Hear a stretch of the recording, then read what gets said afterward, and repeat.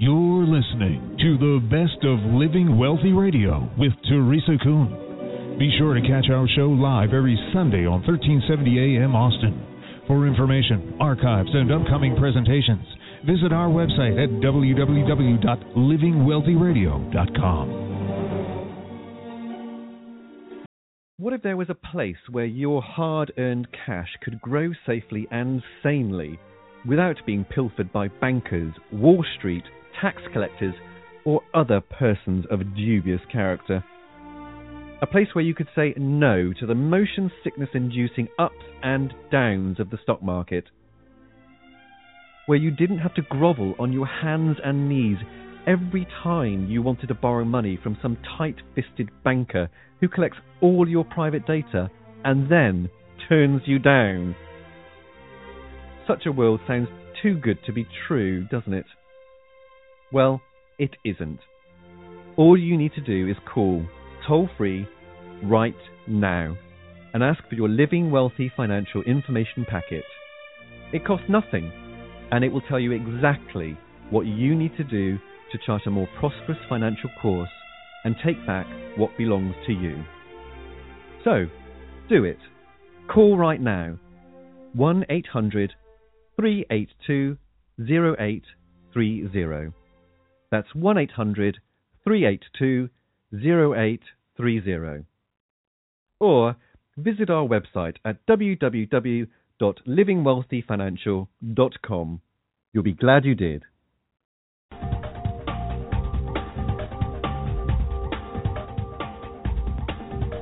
Good afternoon. You are listening to Living Wealthy Radio, heard every Sunday at noon here on Talk Radio 1370 AM, streaming live at talk1370.com. I am Teresa Kuhn, helping you live wealthier.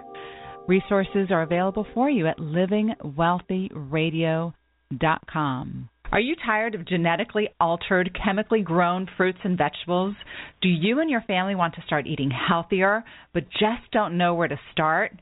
There is so much misinformation about proper diet, health practices, different fad diets, food myths. They all come and go. And you're wondering what you can do for your health, for your family's health. You know, are GMOs really that bad for you? Does it matter where you buy your meat? What's the deal with raw milk? These are the kind of questions we are going to discuss on today's show. Tom Earnshaw, an organic and sustainable farmer, educator, and founder of Cambridge Farms in Northwest Florida, is an advocate of what he calls outlaw farming and offers you a place to learn healthy farming practices through his classes and farm tours and gardening partnerships. He has a farmers market co-op that brings organic farming veterans and newbies together to trade and barter with one another and learn from each other. Tom, what a fantastic idea. When did you start this? We started about 4 years ago with the teaching process when we had bought our farm, and our thought was to use the farm as a retirement and a retirement income and grow produce and sell it at local farmers markets. As we started to do that, they started to try to pass a law that would prohibit small farms from selling directly to the public. And as I started to understand more about that law, which is the Food Safety Modernization Act, and it passed in 2011, the more I saw that GMOs and mega farming was looking like it was going to be the wave of the future. As I started to look into all the different techniques that they were using on farming, I discovered that they were using all the same techniques that they started out in the 90s to do, and they've expanded it to the point where they have a huge section of the sales in grocery stores with genetically modified food rather than natural food and real food. I started natural farming in the 70s and have been doing it ever since, and had family gardens and a couple of small farms ever since. And through working through that, I saw a need to bring it to other people and to make that available to other people so they could eat clean food that you can't get and safe food that you can't get in a grocery store. Tom, I love all these different acts and laws that they pass and the titles of those laws, right? The Food Safety Modernization Act. It's always such a funny thing because really what the law's done is not made food safer. And what was wrong with the old ways of farming? It was the natural way. It was the organic way. It was the healthier way, right? As well as the sustainable way, that you didn't have to include a chemical company in your profit margin. What happens now, the way food's grown now, there's not a farmer that can exist without having giving up part of his profit to a chemical company that produces a patented seed or a patented chemical. But that's part of the plan, right? That's what the big corporations without question, that is absolutely part of the plan. The plan is to make it so that small farms can't survive, and the only farms that can survive are going to be the farms that are willing to deal with the devil. So why is sustainable farming important? If small farms aren't as efficient as they say, right, and aren't as safe, that's never been proven. There's people say that all the time, and the industry says it all the time, that GMOs outperform traditional crops, but there's at least 5 studies that I know of that prove exactly the opposite. And there's one from the University of Washington that proves on 10 acres they did 2 test farms. They did one which is farmed with GMOs and the related chemicals, pesticides and herbicides, and then they did one on a natural plan with a 5-year rotation. And not only did they produce more on the natural plan, but they produced more profit per square acre with less expense on the natural plan. And why less expense? Because they weren't paying the corporations for the chemicals and the fertilizers? Exactly. What happens is with seed, most farmers up until probably into the 80s is when a lot of farms started switching over to 3rd and 4th stage hybrids, which means extremely hybrid seeds. Prior to that, you could save your seeds from year to year and regrow them and wouldn't have to buy new seeds every year. And the more that you saved your seeds and regrew them, the more acclimated to your environment or your specific growing zone they become, and the more naturally resistant they become to the things that they encounter. They work much like the immune system in the body. The more you expose it to, the more able it is to fight it off. So these seeds, if you save your seeds every year and regrow them, they become more resistant to the things that they encounter in where they're being grown. Now, the way it works is you have to buy seed every year from the chemical companies and from the seed companies, whoever it is that holds the patent on these seeds. And they are patented, so you can't save them and regrow them. If you do, they will sue you into bankruptcy and take your property, which they have to over 127 farms in the United States. And so that makes it extremely unsustainable because you depend on them for your livelihood. You can't grow your crops without doing what they want you to do and growing them the way they want you to grow. And to understand why the chemical companies are in this business, it's not to sell seeds, it's to sell chemicals. They're chemical companies. They produced a seed that you have to use their chemicals to grow. So by patenting these seeds, they're forcing you to use their chemicals as well. And the chemicals that you use are just unhealthy, and they're not good for you, and it makes it more difficult and more expensive to grow. For instance, with corn, that's one that everybody knows about. With corn, in the year 2000, corn sold for about $1.80 a bushel. Today, because of 98% or between 93 and 98% of corn being owned or produced by mega farms. The cost of corn's gone from, in the year 2000, $1.80 a bushel to 2012, $6.60 per bushel. That's over a 250% increase, much more than every other food or every other commodity that's being sold. And the reason is because the cost of seed has gone so high. If I was to grow sweet corn to sell to my local customers, and they just wanted a corn that they could eat and that they could barbecue on the grill or just make corn in the cob out of, I could buy the seed in a natural form, a non-hybrid, for about $2.30 a pound for the seed.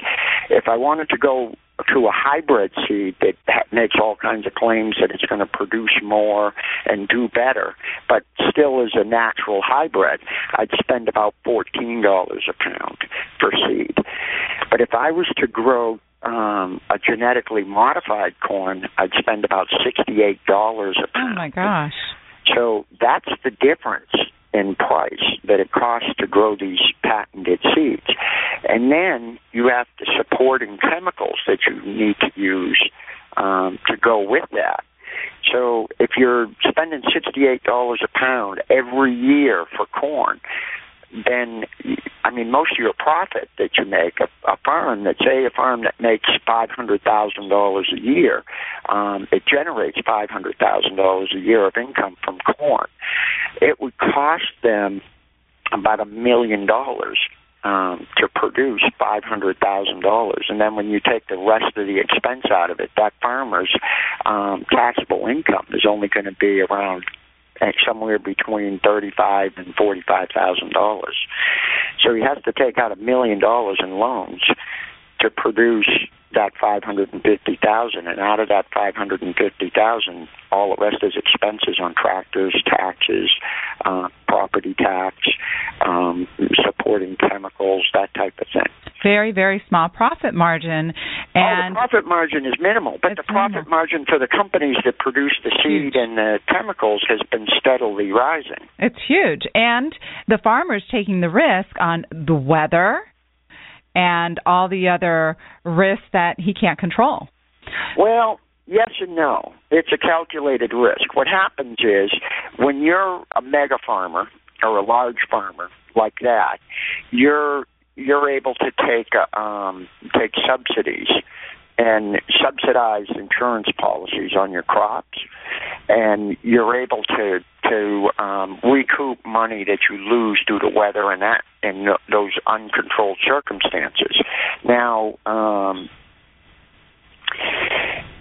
the federal government covers that under the Farm Act law, and they've spent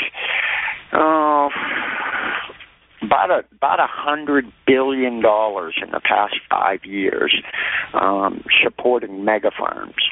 And if you break down that $100 billion, the largest amount, 80% of that $100 billion went to the top 15% of producers in the country, which are these mega farms. And the rest of it was divvied up going down the line into smaller commodity farms. And then when you get all the way down to the bottom, then you look at your vegetable farmers who actually produce food and not a commodity. And that's why these big farms can stay in business, even though there's a large risk for it.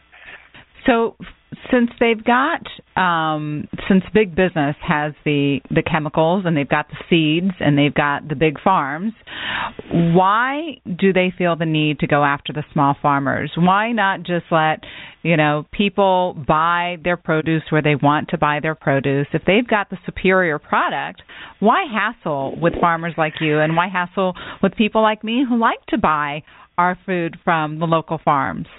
Because more and more of the general public are waking up and realizing that their food is poison. You think so? Oh, without question. If you look at the market share of vegetable produce and food sales, farmers markets have steadily increased over the past 15 to 20 years. They were at the point 2 years ago, I think they were taking about between 18 and 20% of the market seasonally. And what happened was these companies are looking at that as a huge profit loss for them. If farmers markets and organic foods taken 18 to 20, which it may even be higher this year than last year. I'm looking at statistics that are a couple of years old. And as they saw that steadily grow, they've started to lose market shares. So that's profit to them. They're losing profit. So they have to find a way to stop this from happening.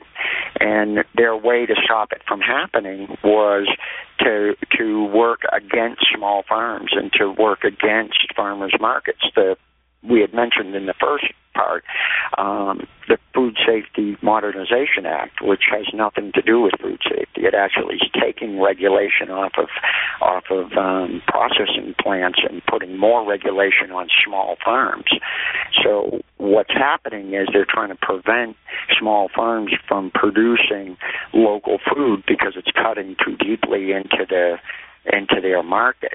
If you watch TV very much at all, you'll see some of the prime advertising on news shows and primetime televisions being done by Walmart, and they keep showing their produce section and comparing their produce to farmers market produce.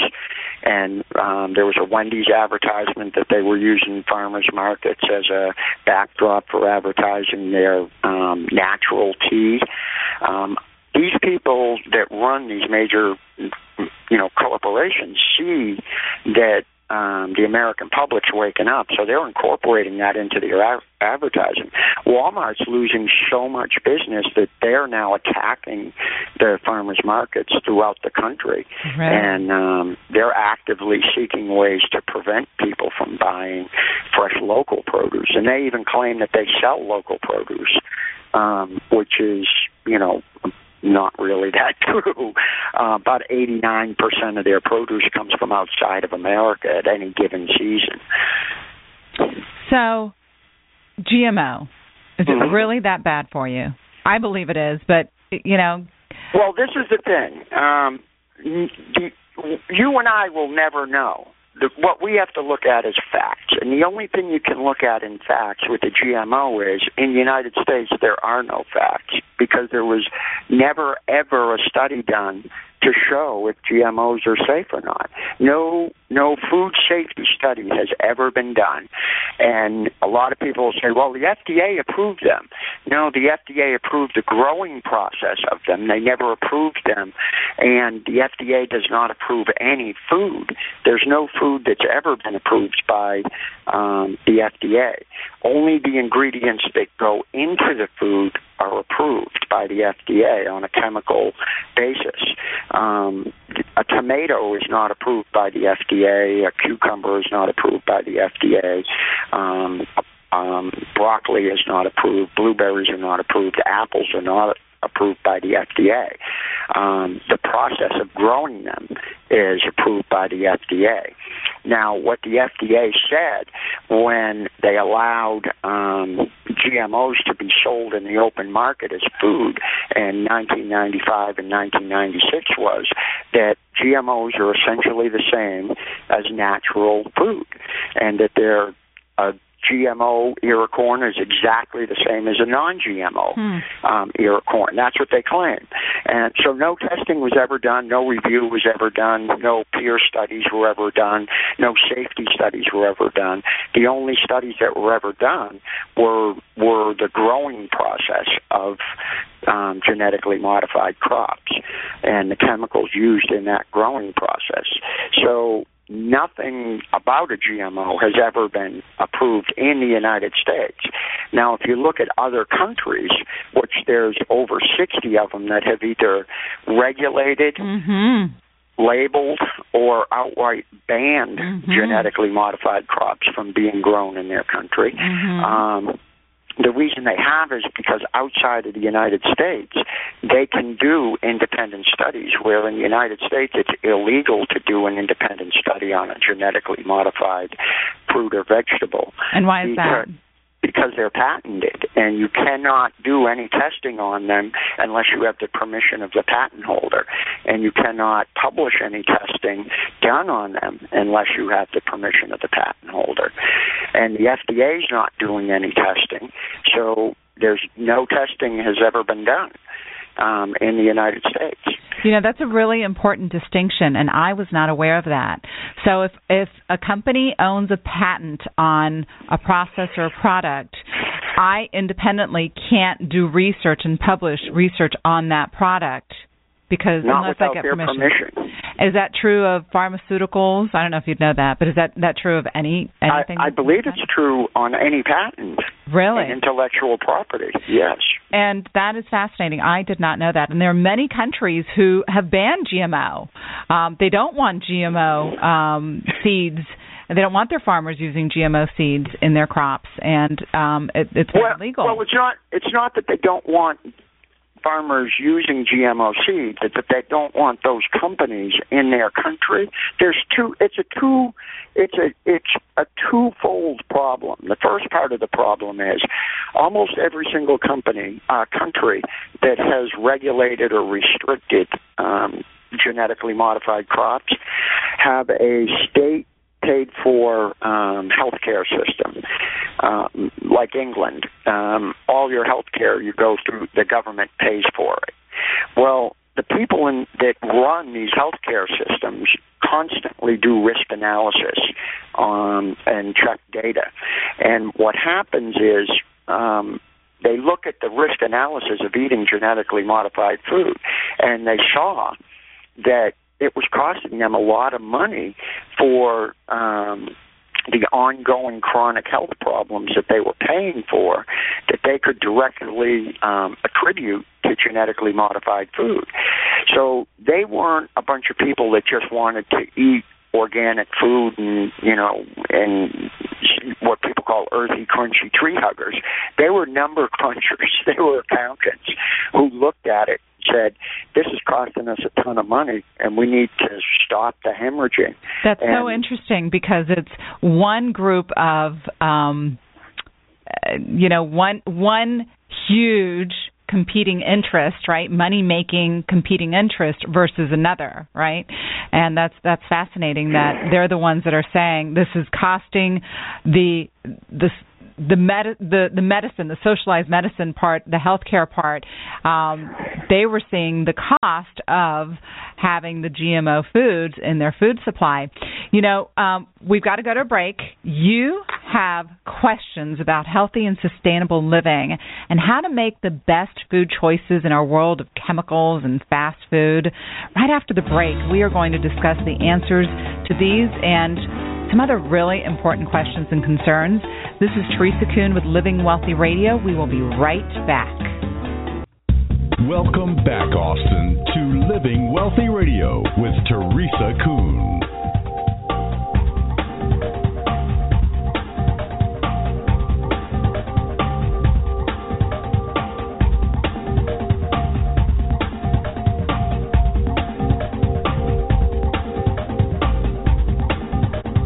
If you are just now joining us, we are speaking with outlaw farmer Tom Earnshaw about food independence and sustainable gardening. He's been in the business of raising livestock and growing produce without all the chemicals and artificial mechanisms so common in today's world of mass-produced food. So, Tom, we were talking about how other countries outside of the United States have banned GMO or limited GMO food from their food supply. And we were talking specifically about England and how the number crunchers in the healthcare system, and we know they've got socialized medicine, realized the cost to people's health with the GMO food and basically said, no more. And that's the first part of it. And the second part is sustainability. And when you see all of these little countries, small countries, Costa Rica and some other countries in South America that have banned them, and some other countries and throughout Europe and Africa that have banned them. The reason that they have is because their entire agri-economy, the economy of their agriculture, was being taken over by three corporate interests. And when a corporation controls all the food in a country, it's not good for the country at all. So what happened is these countries started realizing that this is the most unsustainable process of farming that you can have when you completely are dependent on a corporation to provide you seeds and chemicals year after year to be able to feed your people. Most of these farmers that they were gearing their system towards were farmers that were sustainable farmers. In India, for example, farmers that have been using the same seed for 1,000 years and saving their seed from year to year to year. And a corporation comes in and gives them a really good sales pitch that is not even close to reality, gets them to switch to their patented seed that they have to pay for every year, and put thousands and thousands of farms out of business because the crops didn't perform nearly as well as the corporations claimed they would, and these poor farmers were tied into deals and left owing money to these corporations because they couldn't produce enough crop to make enough profit to pay the corporations for the seed and chemicals that they were using. So it bankrupted them. So why, as Americans, why are we so dumb? Why have we just rolled over to these big corporations and allowed them to take advantage of us? Because nobody's paying attention. And where there's money, there's the ability for corruption. And there's no question that it has to do on a certain level with corruption. It has to do on another level with profit, and it has to do on another level with control. Being able to control the food supply is, an important thing for all countries to be able to control their food supply. But if we go all the way back to what Kissinger, back when Nixon was president, a really good quote of Kissinger's about farming and about genetically modified seeds, which were in their infancy back then. They were just an idea. And what Kissinger had said is, he who controls the food controls the people. And that's absolutely true. You can completely control a population of people by controlling the availability of their food. And a person told me years and years and years and years ago, who I thought was a conspiracy theorist, in Harvard Square outside of Harvard University in Massachusetts. I was talking to him, and he was old at that time, in the 70s, and he told me that food corporations were going to take over the world, and the next weapon was going to be food, not a weapon that kills people, but a weapon that forces people into submission.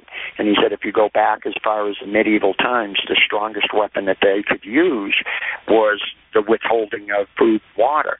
And he explained military strategy of how an army of 100 could conquer an army of 1,000 by trapping them inside of their castle and not allowing food or water in or out.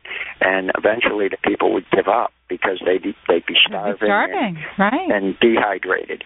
So one of the oldest weapons in the world is food and the withholding of food. So I thought this guy was a little bit out of his mind and a conspiracy theorist or something. But most of what he had said when he explained it and laid the whole thing out, most of what he said is coming true now, years and years later. And this person was also had 2 degrees from MIT and a degree from Harvard, so I had to give him a little credence. But I still thought he was a conspiracy theorist, but it turns out maybe not. Well, you know what? It's so funny how so many old conspiracy theories have become mainstream, and a lot more people have accepted them. When it comes down to GMO food, for me, it's all right. Why mess with God? mess with God and thousands of years of farming? People have been eating and farming since the beginning of time. And that brings us to our next, I think, topic, which is sustainable farming, doing it yourself.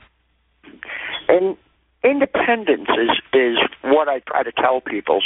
Sustainable farming is creating independence from the whole machine that's controlling food, it's controlling everything. If you sit down and truly deeply look at yourself, your family, and how you live, as a human being, you have 3 basic needs to survive on this planet. And those basic needs are food, shelter, and water. And if you sit down and look at your basic needs and what if you can sustain them yourself, that you can actually take care of yourself.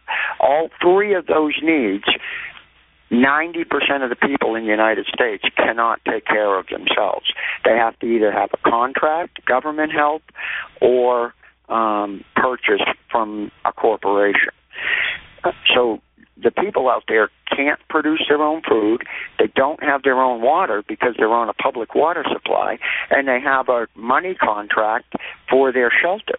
So at any given time, a corporation or the government could step in and tell them to get off of their property, and they can't use any of their basic needs anymore. So when you think of independence, you want to think about limiting your dependence on other people for your basic needs, and that's what we try to teach here at the farm is food independence, how to have an independent food supply, how to have an independent water supply, and how to sustain yourself. If, say, a grocery store's went on strike or they closed down for 3 months and you couldn't buy food, or if the dollar collapsed and prices went up 1,000% in a week, how would you be able to get food and water? And most people wouldn't have any way to do it. So what we try to teach people is to be self-reliant and independent, and be less dependent on a grocery store or money to be able to buy things, because money is only of value as long as it's of value. Pretty sure at some point things will be more valuable than money, and food will be one of those things. Absolutely. And so how difficult is sustainable farming? There's all different types, and one that, we're interested in right now is aquaponics, because we're in Texas, and, our summers, it's really hard to grow a whole lot of food in this heat down here. Well, we use hydroponics and aquaponic systems here on the farm. Aquaponics are a really great natural growing method, and you can micromanage the entire process to be able to produce more product from what you would be able to produce, say, like in South Texas or Middle Texas. To be able to produce in the ground, because you have a much more control over the way you're growing and the nutrients going into the food. And you're also creating another form of food with aquaponics. You're raising fish as well as produce. So you're getting the fish that you'll be able to eat as they get bigger, and you're getting the produce that you're producing. You're creating a closed, sustainable system, because you can feed the plant matter to the fish, which then feed the plants to grow more produce. So it's a constant closed cycle system that you don't have to add anything from the outside. It's a beautiful system, and it's a little bit complicated, but once you've got it going, we've checked out many of them here locally, and they are so cool. And you're right, you can eat the fish, and you can eat the food, and the food that's grown, you can grow it all year round because you're controlling the environment. Absolutely. What about, so many people today are so busy, right? I mean, they can barely keep up with just getting to work and taking care of the kids and, taking care of themselves. How do you address those concerns with your your patrons and your clients that come to you and say, all right, I get why I need to do this. I need to eat healthier. I want to get off the grid, so to speak, when it comes to my food. I want to get off being dependent on these corporations, but I don't have the time, the energy, the know-how. How do you address that? Well, there's a couple of different ways you can look at it. If the person is a person that truly wants to be independent and get away from it all, the first thing they have to do is realize that they need to step away from it all. Give up the job, give up, everything that takes their time away, and look at a process of either homesteading or half-steading. Half-steading is where one person works a job just to create enough money to come in to pay the things that you have to pay, your property tax, your mortgage payment, your electric bill. And it's a complete reset on life. Most people don't want to do that. Right. Most people want to be able to produce some of their food and put a little bit more energy into it. And if you can dedicate one day on your weekend, or one day if you have a day off during the week, to growing food, you can do it. There's a lot of different ways to do it, and we have a couple of processes that we teach, and one of them is our, we call it townhouse gardening, and it's designed specifically for the 20-somethings that are newly married or newly out on their own and have a little townhouse they're renting or they bought, and all they have is a patio. They don't have a yard that they can grow anything in. And we show them a method of how to grow. As long as there's sunlight, you can grow. And we do it with a system that is almost maintenance-free. You don't have to water it because you set up what's called a slow drip water system that runs 24 hours a day, 7 days a week, and it's extremely low pressure, and it just drips water onto the beds of the plants. And you don't have to worry about remembering to water. And with this process, because it's a closed system, there's no weeding and there's no pest control either. And you're able to grow not a huge percentage of your food, but you're able to learn how to grow and become acquainted with the growing process and how to grow things. So as you move up, if you move on and buy a house and have a bigger yard, you have a basic knowledge and understanding on how to grow some of your food.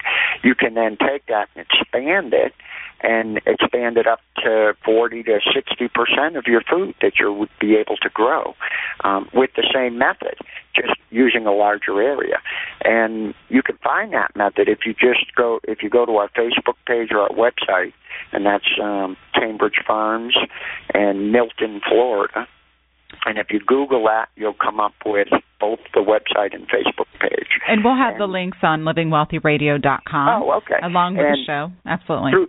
With that process, you can grow, like I say, without watering, without weeding, and without spending a bunch of money on herbicides and pesticides, and using nature in your favor, using natural ways that are going to help you down the bugs and the weeds, rather than using chemicals.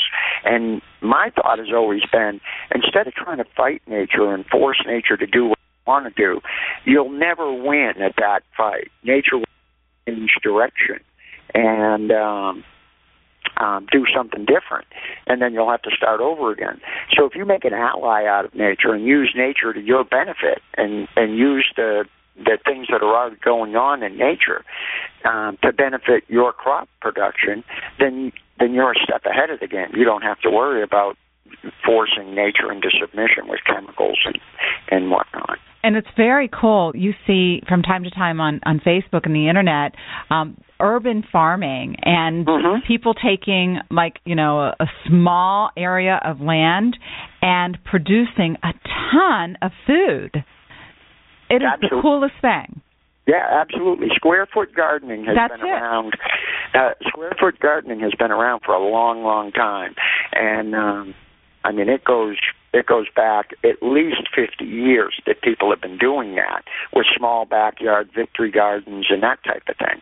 And right now, I've been talking for about 6 months with people from Detroit, and looking at creating urbanscapes in blighted neighborhoods where the city is taking over blocks and blocks of neighborhoods. Mm-hmm.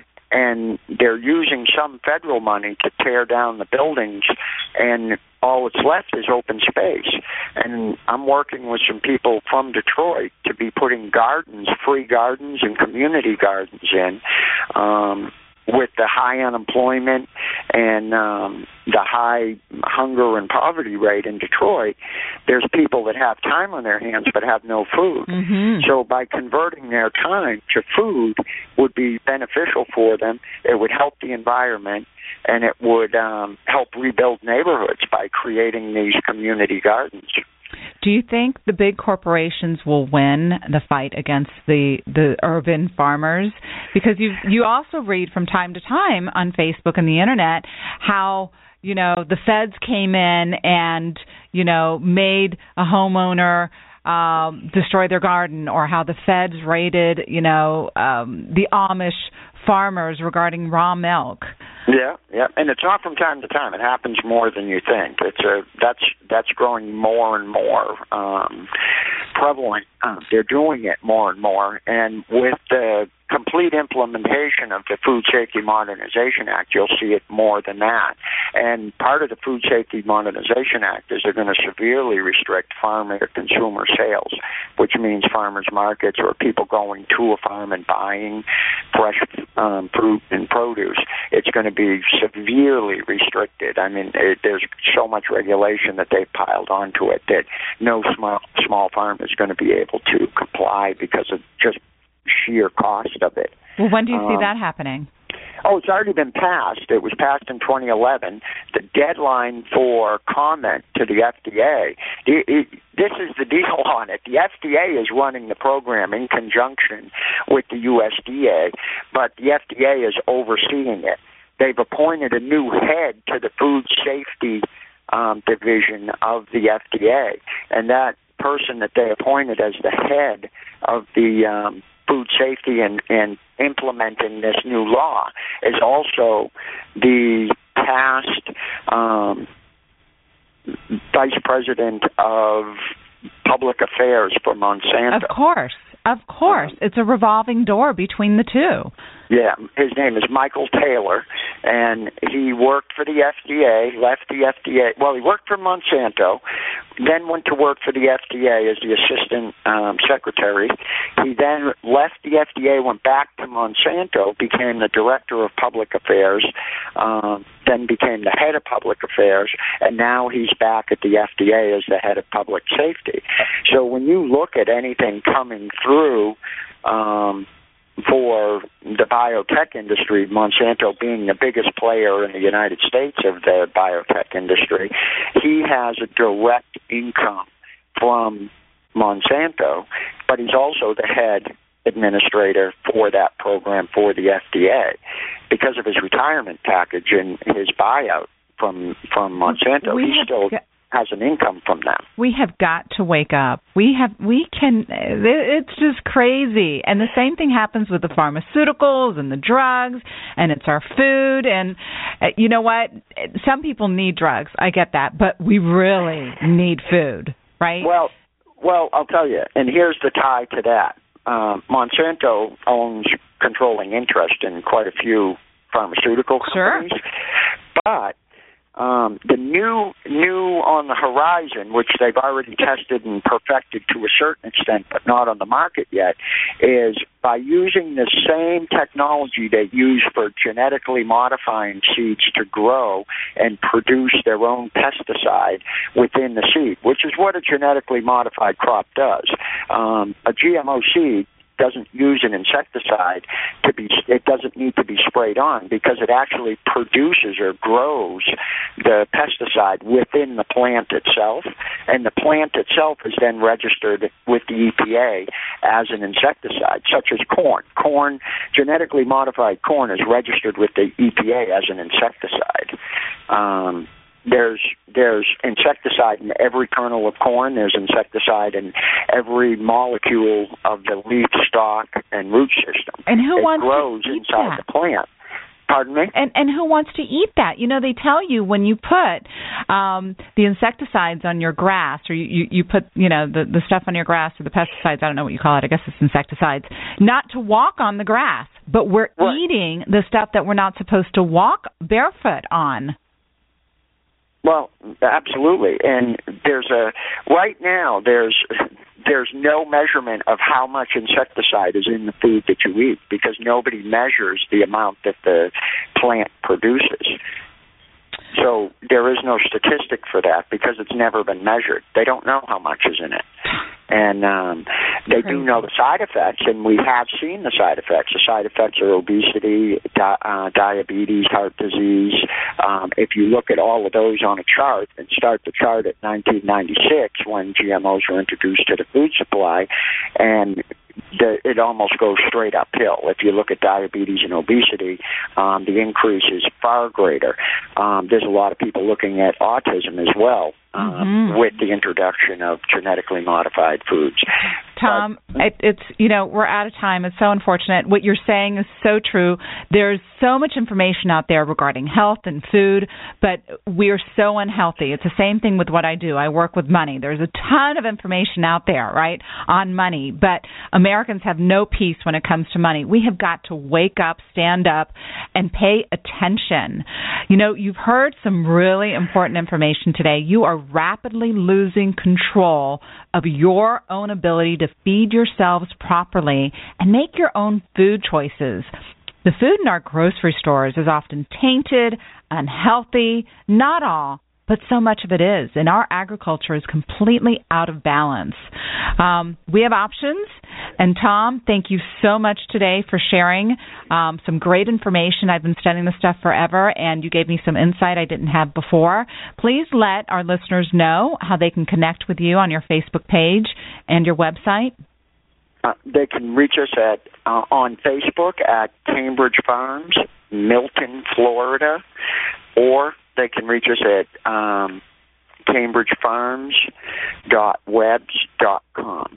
And we'll also post these links on Living Wealthy Radio along with the show. And again, Tom, God bless you for the work that you're doing, and really appreciate your insight. And thanks so much for being on Living Wealthy Radio today.